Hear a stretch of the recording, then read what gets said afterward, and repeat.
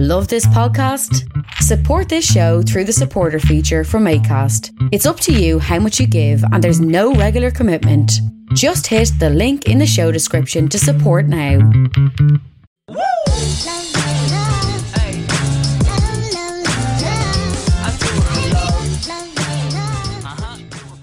You're very welcome to another episode of the Scaling Your Business podcast. On this episode, we're staying in Ireland. We're actually going to the Midlands. We're going to Tullamore in Offaly to be joined by Anna Carmody. Anna, you're very welcome to the show. Thanks, Reen. Thanks for having me. Yeah, delighted to have you on the show.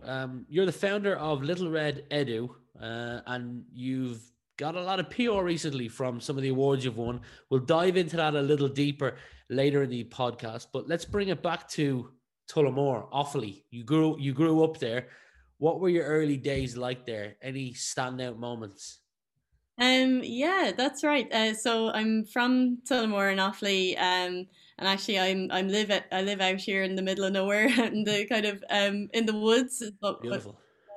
So it is beautiful, especially during the pandemic. It was very nice and peaceful around this area. Just kind of early days, like where we are in our garden, we have like these little red squirrels, and they're real unique and very rare. Usually the grey squirrels, I think, attack the red squirrels. So we've this little red squirrel that hops along the trees, and that's what inspired me to come up with our logo for Little Red Edu. So just that kind of uniqueness and playfulness of the red squirrel. And it's funny now, kind of anytime something significant happens to the business, I might look out the window and see the red squirrel at just the right moment. So it's kind of like a little symbol for the business and for kind of the achievements that we've been making so far as well. Yeah, that's a great story behind the name, and I've not spent a lot of time in Offaly. I was actually only in Offaly maybe 3-4 months ago, but beautiful place in terms of nature as well. Side story, my girlfriend's parents, I was talking before the recording that we visit them probably every second weekend. They live up the Dublin Mountains, and in a one set like 30-minute period over the recent weekend I was up there, there was like a hare, a couple of squirrels, cows, sheep, deer, and I was like taken aback going, this is the type of place that I want to set up a future house, just because I'd be from a busy kind of city place, and although that has its perks and advantages, just kind of hitting the reset button and going to a place like that is just amazing. So I can see why you're fond of Tullamore and all that has to offer. Sticking with your early days, I mentioned we talk about influences. So who do you think influenced you the most, had the biggest impact, or kind of inspired you the most when you were growing up? I would say like my parents are a big part of like what inspired me. Like my mother was always very entrepreneurial, and she had her own coffee shop in Tullamore. Um, Wow. People kind of laugh about it. She was like the first to bring the lattes and the mochas to Tullamore, like back when there was just coffee. So she had the coffee shop, and that kind of inspired me to see how to set up your own business. And my father also is an accountant, and he had his own practice as well. But I suppose even going further back than that, my grandparents, who were from Knock and Mayo, they had their own farm, but they were very entrepreneurial, and kind of they created, like, the house was a bed and breakfast, and the farm they turned into a really successful piggery. And yeah, those kind of influences, I think, maybe without me even noticing, they influenced me more than I thought when I was younger. Yeah, you've got the entrepreneurial spirit from generation to generation. Shout out to your parents, your mother bringing good coffee to Offaly, and your grandparents. A couple of things I know about you from my research. You've been to places like Berlin, Vietnam, featured in the Sunday Business Post 30 Under 30, as well as the Irish Independent list as well. So not just one, but two lists. But also, and I was surprised by this, because one of the places I go to research my guest is YouTube. And when I typed in your name, someone that looked like you came up, but she was singing music. And then I found out that it was you. And I can't stop listening to the Summer Air song. It is amazing. So kudos to you for that. That's if I'll probably exit or at the end of the show, I'll play that tune as a snippet. And then if anybody wants to listen to more music, I'll leave links to Spotify, iTunes, YouTube below. But is there anything that you're into or curious about that not a lot of people would know about you? Yeah, I guess the music is probably one thing that people don't really know too much, and that I just released a new single on Friday, so that kind of is like my happy balance, I suppose, with like when I finish up my business, it's a nice release to go and write songs and play music, and I do a couple of gigs as well.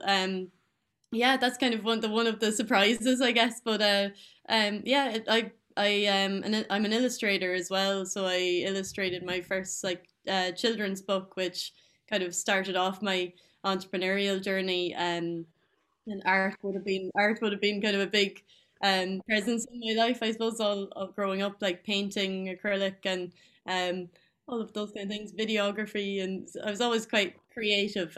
But I never liked kind of maths or numbers, and it's only actually now in my later kind of adult life that I really like maths, and I'm starting to enjoy it, but because I'm learning it more in a creative, practical sense, I suppose. So Little Red Edu is your current venture. For those who don't know what it is, can you tell us what it is? And then I'm curious to know, I know where the name came from now, but where did the idea come from? Yeah, okay. So, well, Little Red Edu, it's a platform for 3 to 6 year olds to learn and speak English as a second language, and it's combining speech recognition with augmented reality, but it's most importantly, it's teaching children through play. So where that came from, I guess it's like my own experience in education. I went to like an all girls school in Tullamore, kind of public school, and I was always an average grader, so I was always like a C student or a D student. Mm. My sisters would have been kind of higher achievers in terms of grades, and that used to knock me quite a lot. And I never really felt like I was good at something, so we'd have grandparents coming over and like, oh Anna, you're going to be an artist, in your little shed out the back garden or something, because art was really the only thing that I was good at, or so I thought. But I felt like school and the system, the educational system, it wasn't helping me reach my full potential. Mm. It was only until after school that I realized my full potential. When I went to the National College of Art and Design, and the creative methods of teaching there just really inspired me, and how they're bringing out the best of their students. So I wanted to do the same. I wanted to create a product or multiple products that would help children reach their full potential and through play. You've got a passion for teaching now. As someone who's related to a fair few teachers, usually there's a moment where they discover that passion.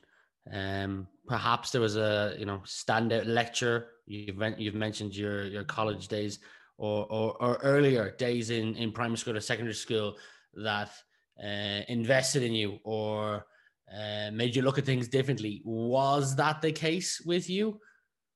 Yeah, I think yeah, definitely. There's one teacher like that really stands out to me, and it was a tutor in my college in NCAD. I don't know if I can name his name. John Wade was actually his name, but he was just lovely. He was so positive and encouraging, and I remember not really having that throughout kind of even school or NCAD, even in my first year.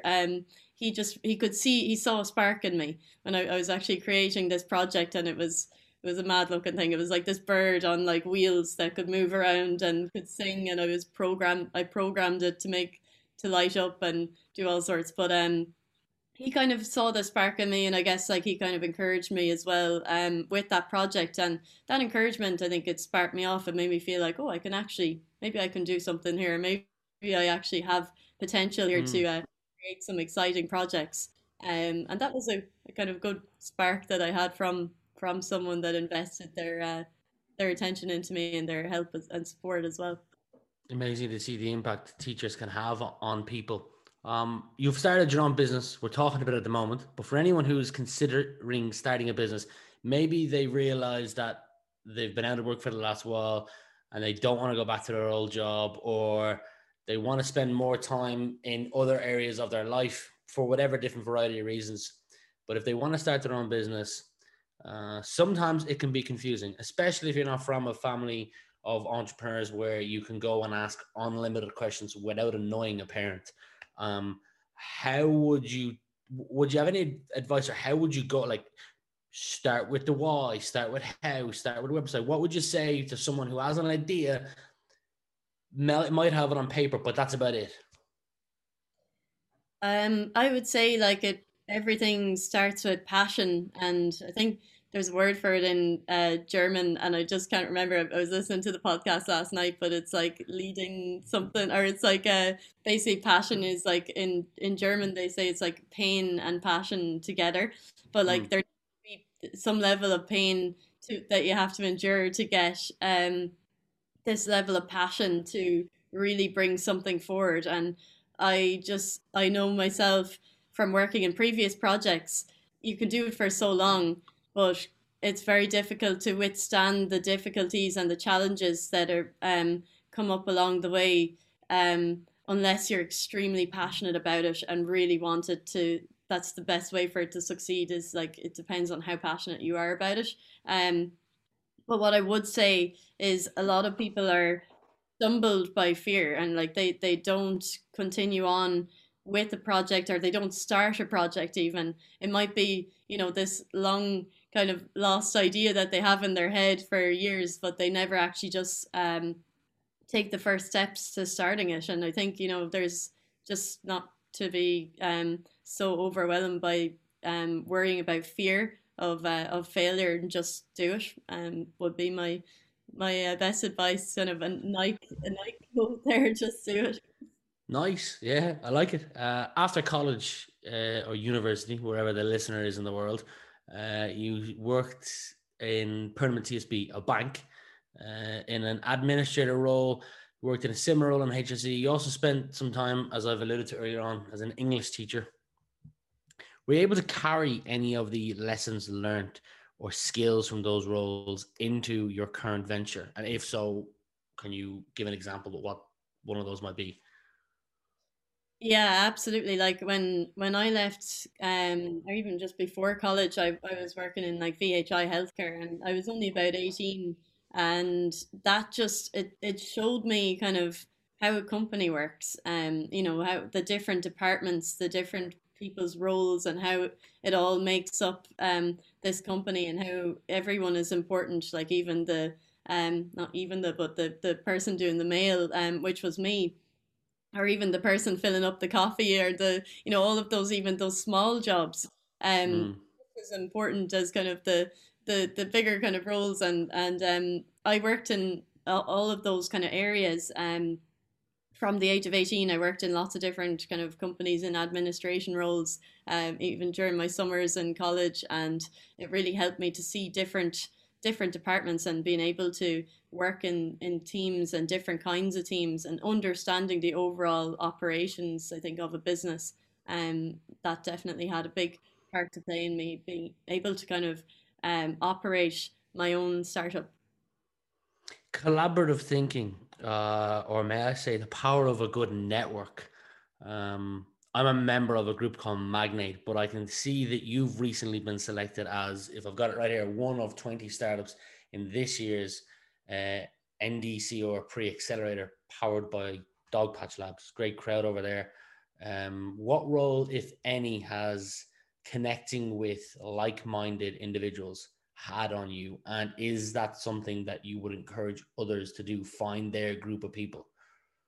Yeah, oh, like especially during the pandemic when you're kind of isolated and you're working in your own little office, like NDRC and Dogpatch Labs has been such an amazing way to bring yourself to like close to people that are in the same, like going through the same motions as you. Some people in different levels and different, maybe a bit further on or a bit further back. Um, Mm. but all going through the same motions, and that was really helpful. And even just the power of the cohort and the network of, oh, I'll give you this contact, or I'll, people sharing and networking, that as well just brought so much help into all of our businesses. And the mentors and the advisors within that, I just couldn't recommend it enough. I think it's a really great place to go and to build your business, and they really work alongside the founder, and their founder first, which is exactly what you need. Is there a favorite part or aspect of like being a founder or leading a company for you?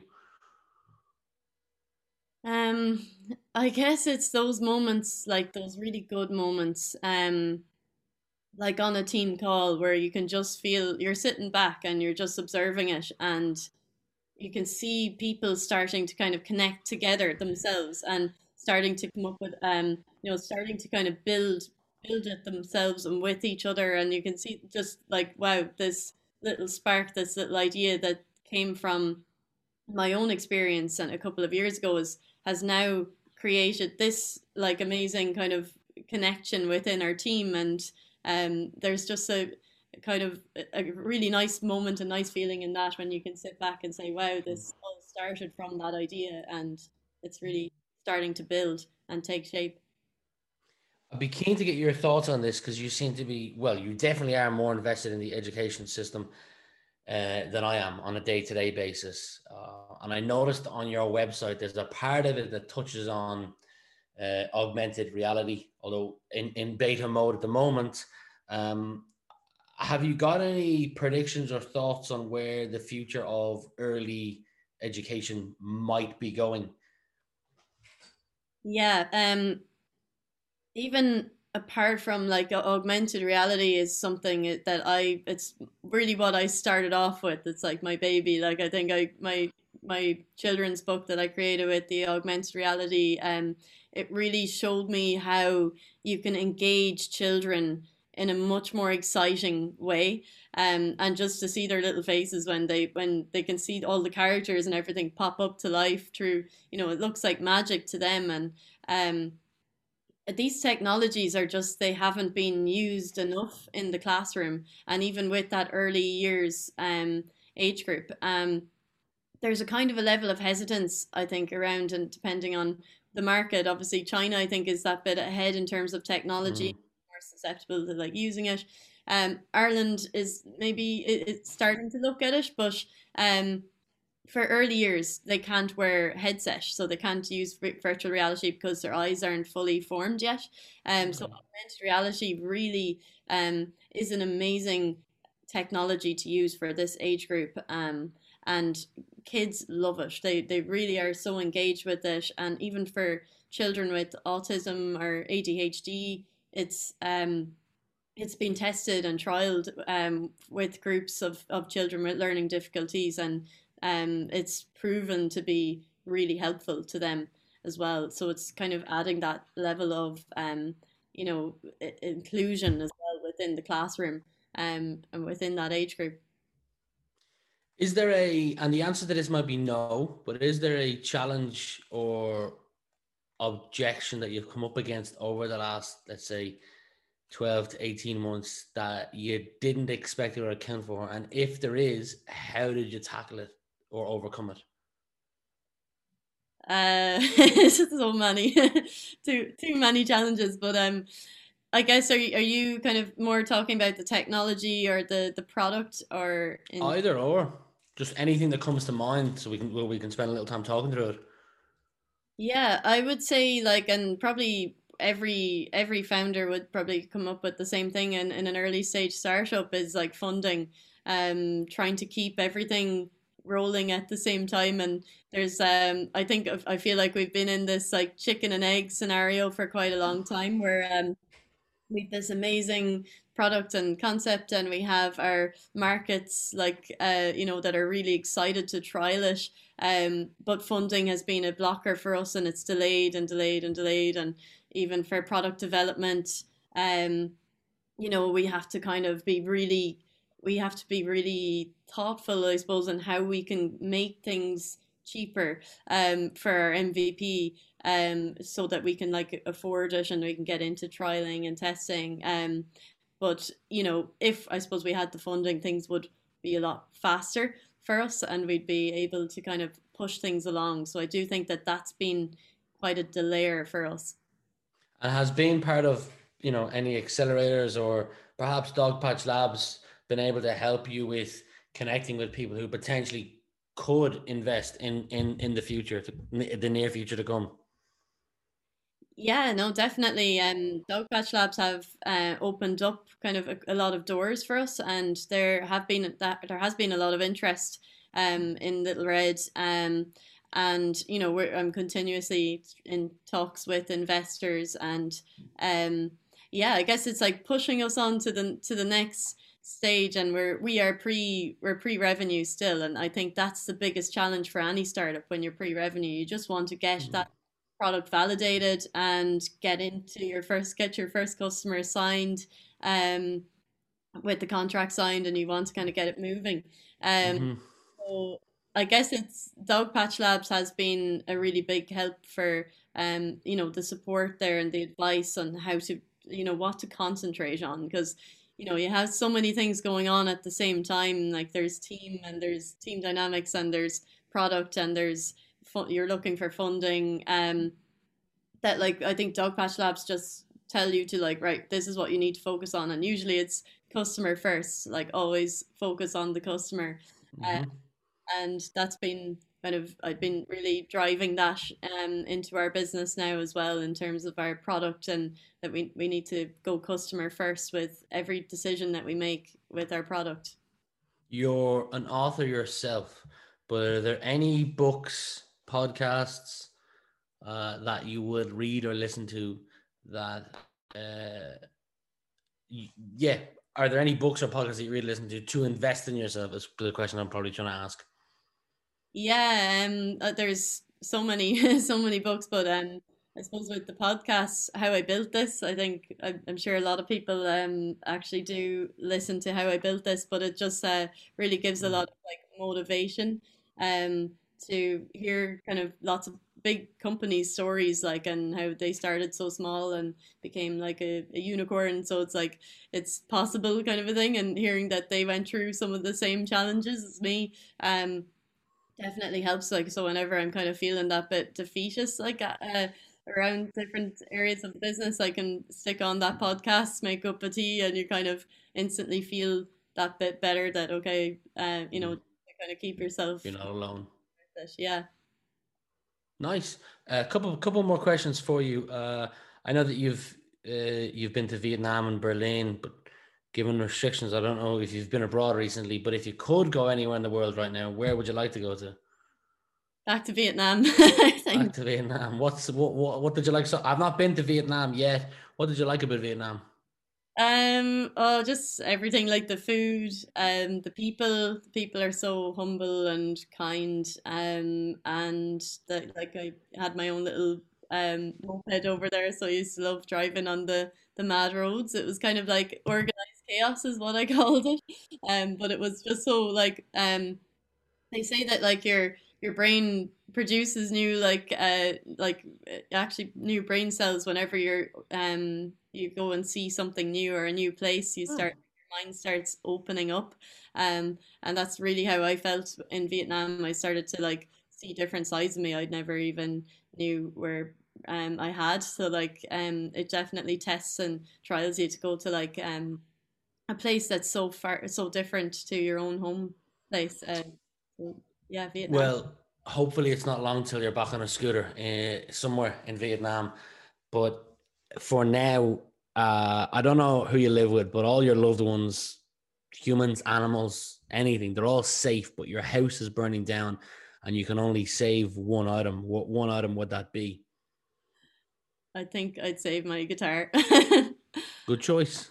Good choice. Well, if your future tunes are anything like Summer Air, then saving your guitar is a great choice.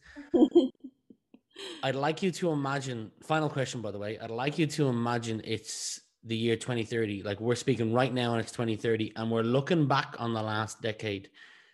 You can answer this personally or professionally, but what would you like to be looking back on? I would like to look back on this time, I guess, and coming out of it and continuing Mm.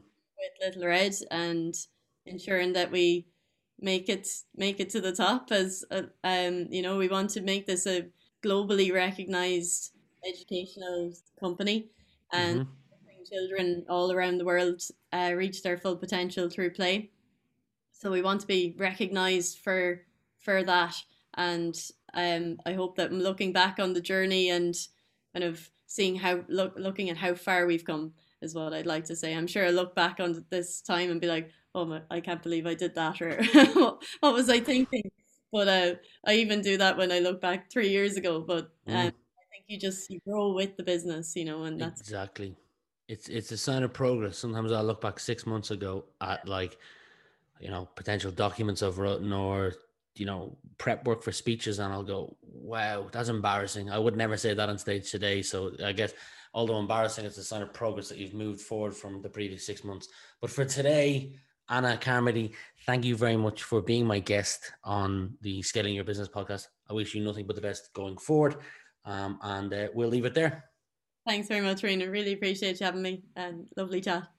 If Young Metro don't trust you, I'm gonna shoot you. Beautiful morning, you're the sun.